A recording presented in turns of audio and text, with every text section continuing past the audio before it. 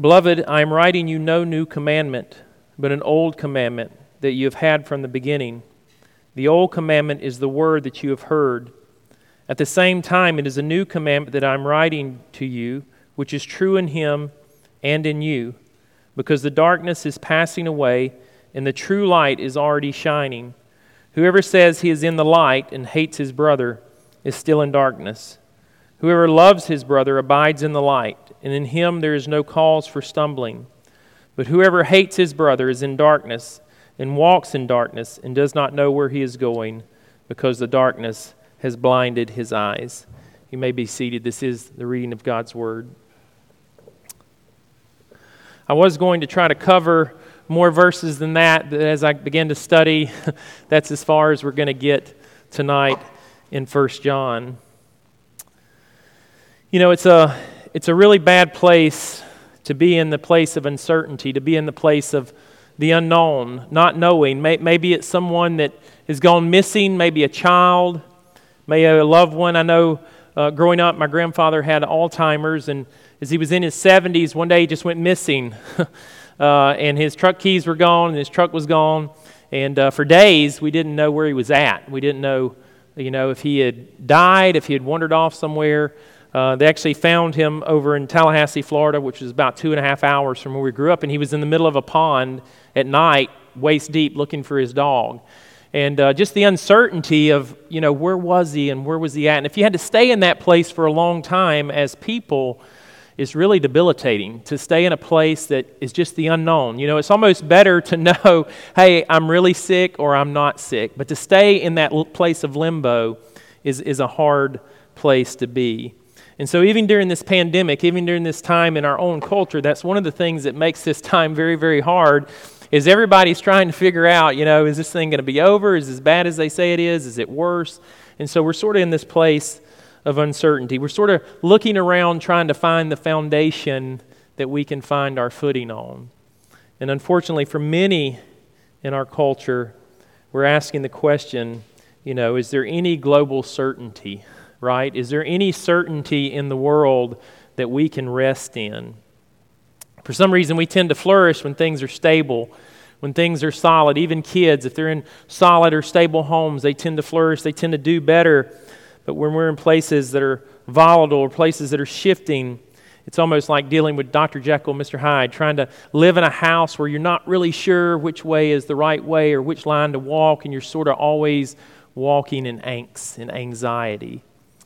And so what has happened here in the book of 1 John, and Ben probably talked about this some last week, is what John is having to deal with is there's been a group come in, the Gnostics, and they have sort of caused the church that John is writing to sort of to lose their footing a little bit. They've come in, as you guys know, the Gnostics, they confessed and believed that they had this special inroad to God. They had this special knowledge, gnosis, of God, this special experience with God that no one else had. And so it was throwing God's people into confusion because they were asking, if the Gnostics have this secret knowledge, if they have this secret inroad, how can we discern, how can we know, how can we decipher what's true and what's not true? How can we know who the true people of God are? And even more troubling, they were asking, how can we know that we are the people of God? How can we know that we're in right standing with God? How can we know that we have a true knowledge and understanding of the living God? And so that's what John is doing. He's here, and he's trying to convince these that he's writing to, no, you haven't been deceived. Yes, you are on God's team. You are a part of the body of Christ. And so John, like any good pastor, he's wanting to reassure God's people of who they are. John wants to root them and ground them in the soil of the gospel. And remember, John's probably in his 80s. Many would say that he ended up dying when he was in his 90s. But John has rooted himself in the foundation of who God is, in the gospel.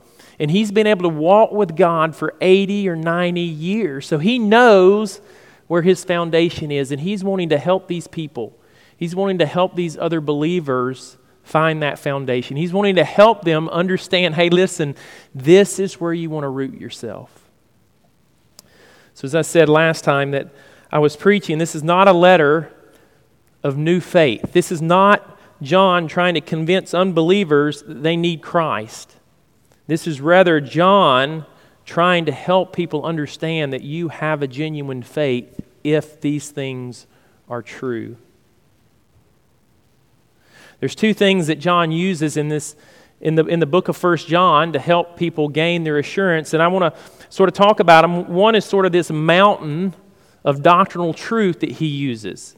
That we can know that we're God's people if we believe in the historical Jesus, if we believe in that Jesus is incarnated in the flesh, we believe in this God who is purely light, in this Jesus who is our advocate that Ben talked about last week, and that he's a propitiation for our sin, that Jesus is the righteous one. So John has this massive mountain of doctrinal truth that he says, this is what true believers believe about God.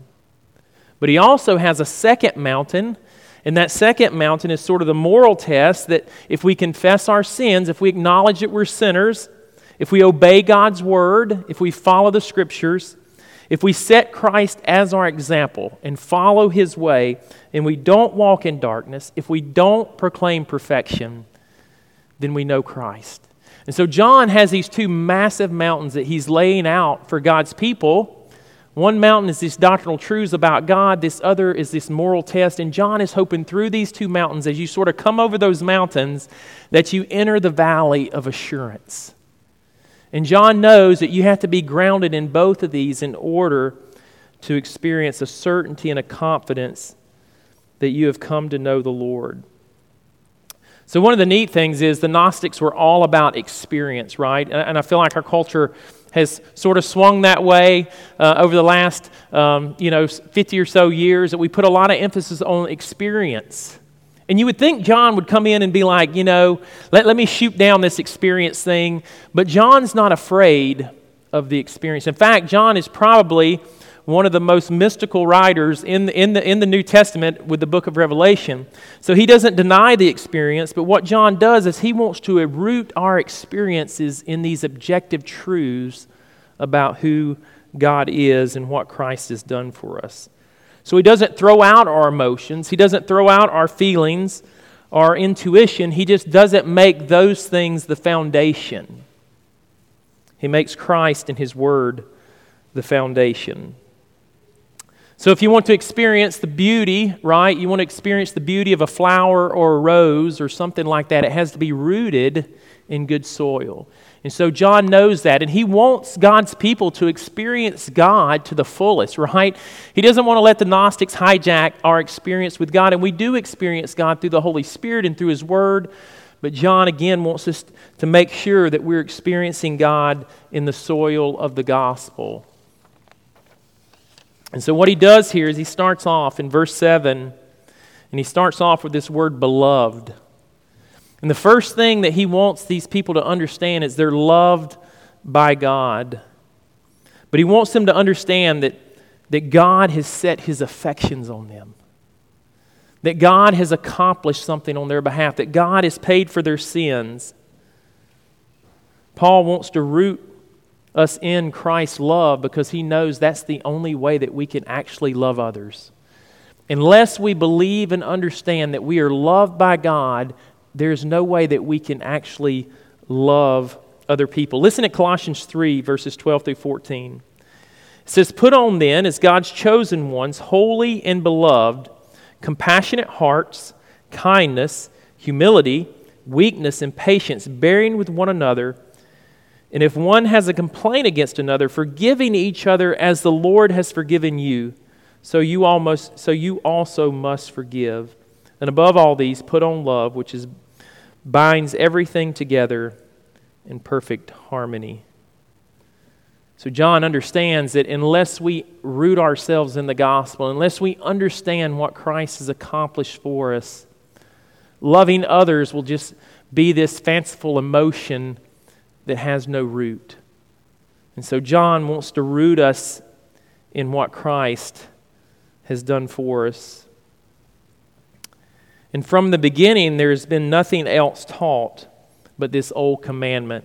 One of the things that he wants to do is he wants us to understand that God's word, that God's law, that God's salvation is rooted in God's character and in his nature. Listen what A.W. Pink says in The Attributes of God. It says, God's immutability is one of the most divine perfections, which is not sufficiently pondered. It is one of the excellencies of the Creator which distinguishes him from all of his creatures. God is perpetually the same, subject to no change in his being or attributes or determinations. Therefore, God is compared to a rock in Deuteronomy 32:4, which remains immovable when the entire ocean surrounding it continually fluctuates. Even so, though all creatures are subject to change, God is immutable because God has no beginning and no end.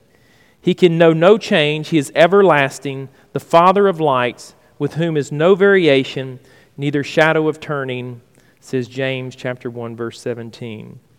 So there's no change with God. There's no change in his message. There's no change in his commands. There's no change in his expectations on his people. There's no change in his word. As Isaiah 54:10 says, "For the mountains may depart, and the hills may be removed, but my steadfast love shall not depart from you, and my covenant of peace shall not be removed, says the Lord, who is the compassionate one." So John wants the people of God to understand that first God loves them and has saved them, that they are his chosen, that they are his elect. And by nature of being God's people, and because God never changes, they are secure in who they are. They are secure. And so though these Gnostics have come along with this special experience, John says, listen, you are the people of God. You are the ones that are rooted in this God who never changes. One of the things I like is it says that, there's no new commandment but an old commandment. And so if you look at this, if you go back and look at Deuteronomy 6:5, or you go back all the way to Leviticus, it's this same command to love God and to love people, to love God and to love your enemies. And in fact, 1 John 3, verse 11 and 12, it says this command goes all the way back to Cain and Abel. And that was the sin of Cain, right? That he did not love his brother well. And so John says, look, if it's new, it's not true. Right? If it's something new, and these Gnostics have come up with some new knowledge, and John is wanting to reassure God's people that this is not the truth of what it means to be the people of God. John is the apostle of love. And in this particular book, loved or beloved appears almost 50 times. And so John knows that it's critically important. If God's people are going to be about God's work, if God's people are going to be able to love those outside the church and love one another well, we have to be rooted in what God has done for us in Christ. One of the things that I appreciate about this first verse is you'll notice John says, "Beloved, I am writing to you no new command." And then he says later on, the old command is the word that you have heard. Isn't it amazing that God gives us the Bible? That he gives us a book, right? Luther called it the external word. That God gives us the external word. He gives us this Bible. And we can go back and look in Deuteronomy. We can go back and look in Genesis and see that God is the same yesterday, today, and forever. And so in 2 Peter, it actually tells us that until the morning star rises in our heart and Jesus himself basically steps back into history, the Bible is the way that you experience Christ. In fact, the Holy Spirit, right, which is the way that we experience God is through the Holy Spirit, is the author of the Scriptures. And so John wants God's people to cherish the Scriptures. He wants us to understand that we experience the fullness of Christ, that we experience his presence, that we experience his promises, that we experience his securities as we know and read his word, and the Spirit cultivates those things in our heart. So I say to you today, church, love the book. Love God's word. And certainly there are those who know God's word inside and out, and yet do not know the Lord. We know that. But you cannot know Jesus Christ and know Him rightly without knowing the book.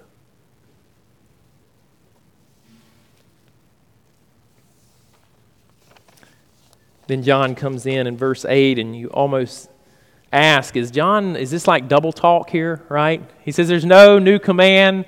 There's this old command. It's rooted back in Genesis. We see it in the lives of Cain and Abel. And he says at the same time, there's this new commandment. So what's going on here? What is John doing?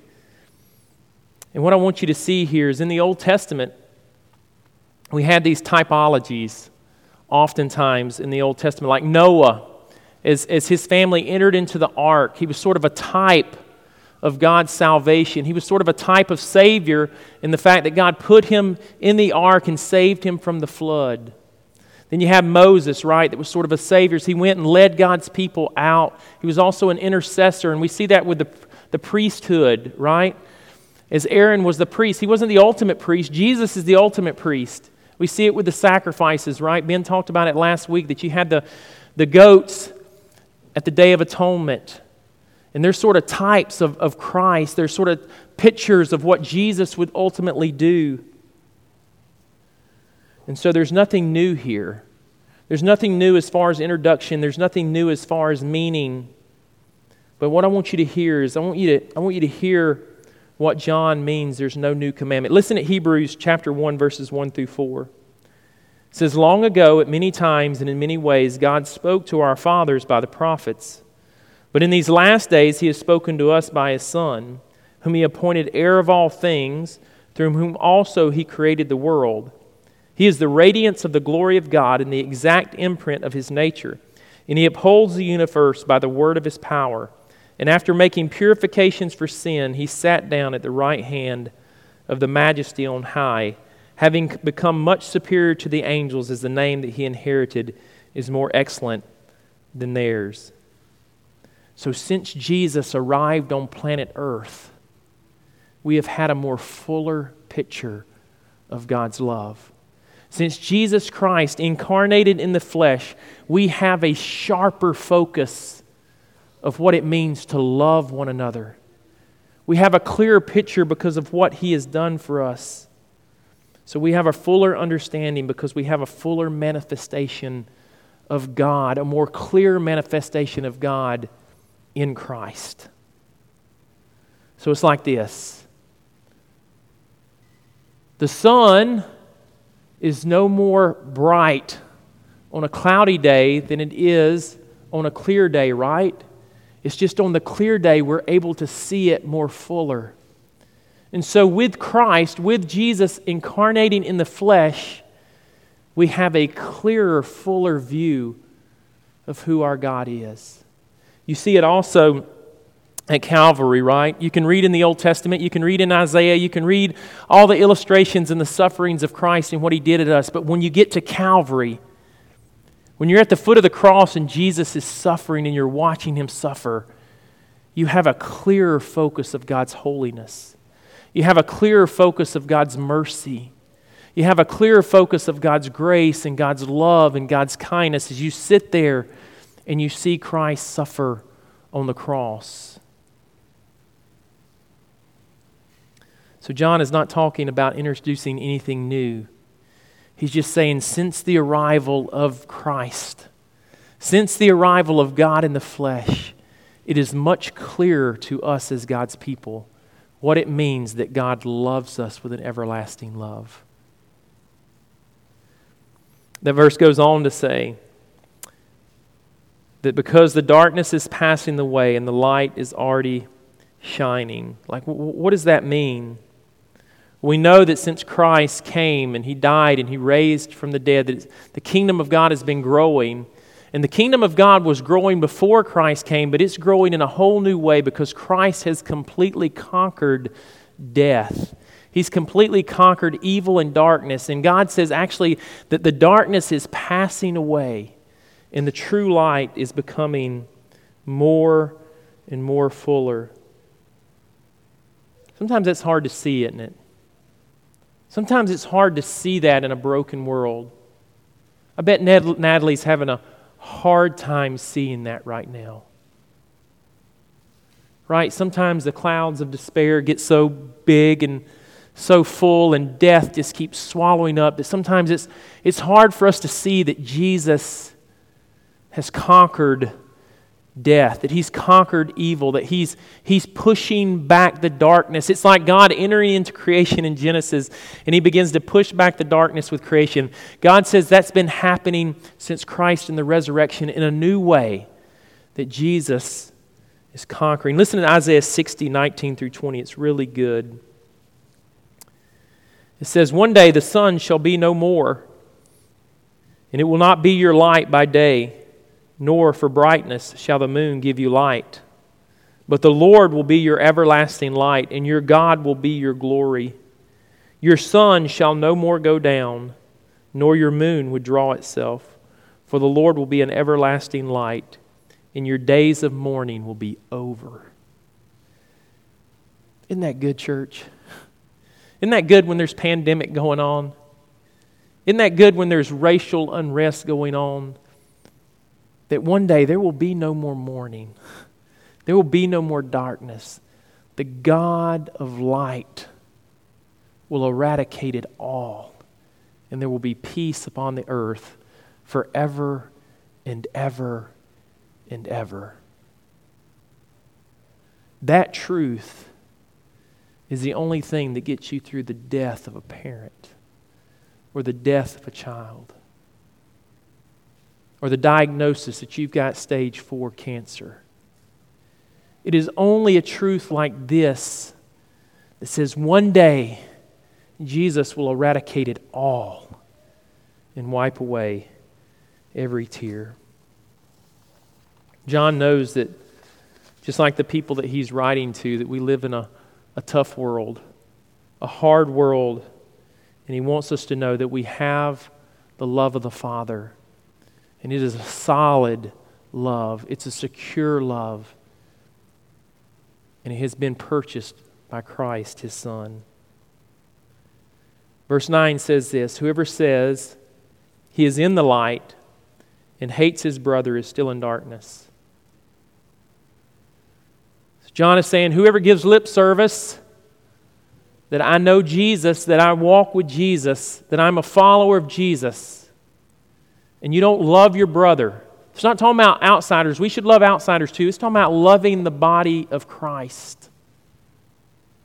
He says, if you don't love your brothers and sisters in the faith,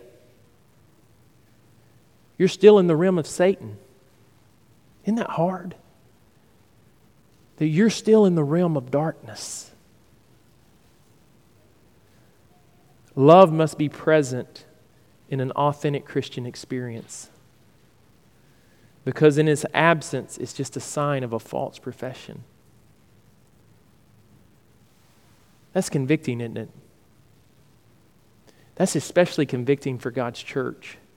When you think about the church splits that have happened across our world and country, and then you read this from 1 John, and whoever says he's in the light, and it says hates his brother. It's really not a good translation. Hates is not really the translation there. It's more care and concern or dislike for your brother, right? We can probably all skate by, right? Even we can sort of skate by. Well, I don't really hate anybody. I'm not like Hitler, but that's really not what. It's really concern for your brothers and sisters, concern for their well-being, concern that they're suffering. 19th century theologian Charles Hodge observed this. He says, it often happens that men who are very pious, but they're not very good. Their religion expands itself in devotional feelings and in service, while the evil passions of their nature remain unsubdued. He says it's selfishness sort of issuing itself in lovelessness, and it's masked in the claim that you dwell in the light. Isn't that sad? I know that's why Jesus says the world will know you by the love that you have for each other.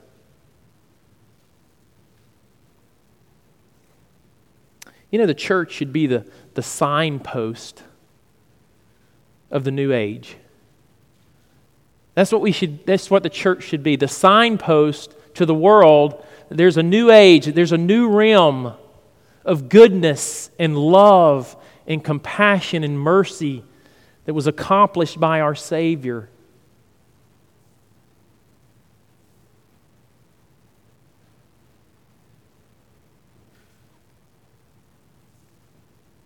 I'm glad we have a merciful God. He's very merciful to us, His people, His sheep. Even when we do fail to love each other well, right?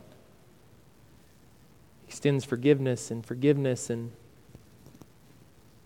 He wants us to forgive one another like that. He wants us to love one another like that. So funny, we get all these strategies. One of the things I do is sort of the more outreaching. And we get all these strategies, and Jesus says, look, if you'll just love one another as I've loved you, if you will actually love one another as I've loved you, the world will know that your message is authentic, and others will come into the kingdom as we proclaim the good news of Christ. Verse 10, as we sort of move towards closing, whoever loves his brother abides in the light, and in him there's no cause for stumbling. But whoever hates his brother is in the darkness and walks in darkness and does not know where he's going, because the darkness has blinded his eyes. I think John wants to do two things. He wants to awaken those who are slumbering. He wants to awaken those that may be professing Christ, but they don't love Christ's church. They profess Christ, but there's this angst about others, and there's this hatred and this anger about others. And he's wanting to awaken them and say, hey, listen, you may not be following Jesus, but John also wants people to know that we have a God who loves us and who has paid for our sin. And He wants us to be secure in Christ because of what Christ has done for us. But He wants that love to turn our hearts towards our brothers and sisters so that we love each other well. See, I think there's a warning for us as the church, and I think there's a warning for the world. And the warning for us as the church is we don't get to define, right? We don't get to define what's good and evil or what love is or what love is not, right? God has defined that for us in His nature and His character and on the cross. What we get to do is we get to proclaim that love to those around us. You see, oftentimes the world does it too. The world tries to define love for us, right? And love is not subjective here, right? I mean, it's very clear. God shows us what love is by coming and dying and incarnating with us. And Ben has said it so well over the last few weeks about if you're going to love well, you have to hate well, right? Because the reason God sent His Son is because He knew that sin would destroy those that He loved. And to truly love people is to want what's best for them. And so we as God's people have to root ourselves in the love of the Scripture so that we can love one another well. And you know what? When we don't love one another well, you know the good news? We have an advocate. We have an advocate at the right hand of the Father that says, Father, I know Ryan didn't love Ashton well, but he's still mine. Would you convict him of his sin, cause humility in his heart so that he goes and asks for her forgiveness? Isn't that good of God? Isn't that so gracious of Him that He's so patient with us? And you would think God is so patient with us that we'd be patient with one another. And oftentimes, I'm just not seeing Jesus like I ought to. That's the reason I'm impatient with my kids or my wife. So let's be careful, church. Let's hold your pastors accountable, right? That we hold to the Scriptures. That we hold to the love of the Scriptures. Isaiah gives us a stern warning. It says this, Isaiah 5:20, it says, "Woe to those who call evil good and good evil, who put darkness for light and light for darkness, who put bitter for sweet and sweet for bitter." So God has shown us what it is to love each other, right? He's shown it clearly to His church. Let's love one another, not in word, but in word and deed, in mercy and grace, in forgiveness and patience, in kindness and long-suffering. There's nothing that joys my heart more than when my children play together in harmony. There's nothing more pleasing to a parent and more warming to my heart than to see my kids enjoy each other. You know, that's the way it is with God. That we, as His church, small as we may be, would enjoy one another, and people would see that and be drawn to our community, and we could show them our Savior and say, it's all about Jesus. It's not about us, it's all about Him. Let's pray.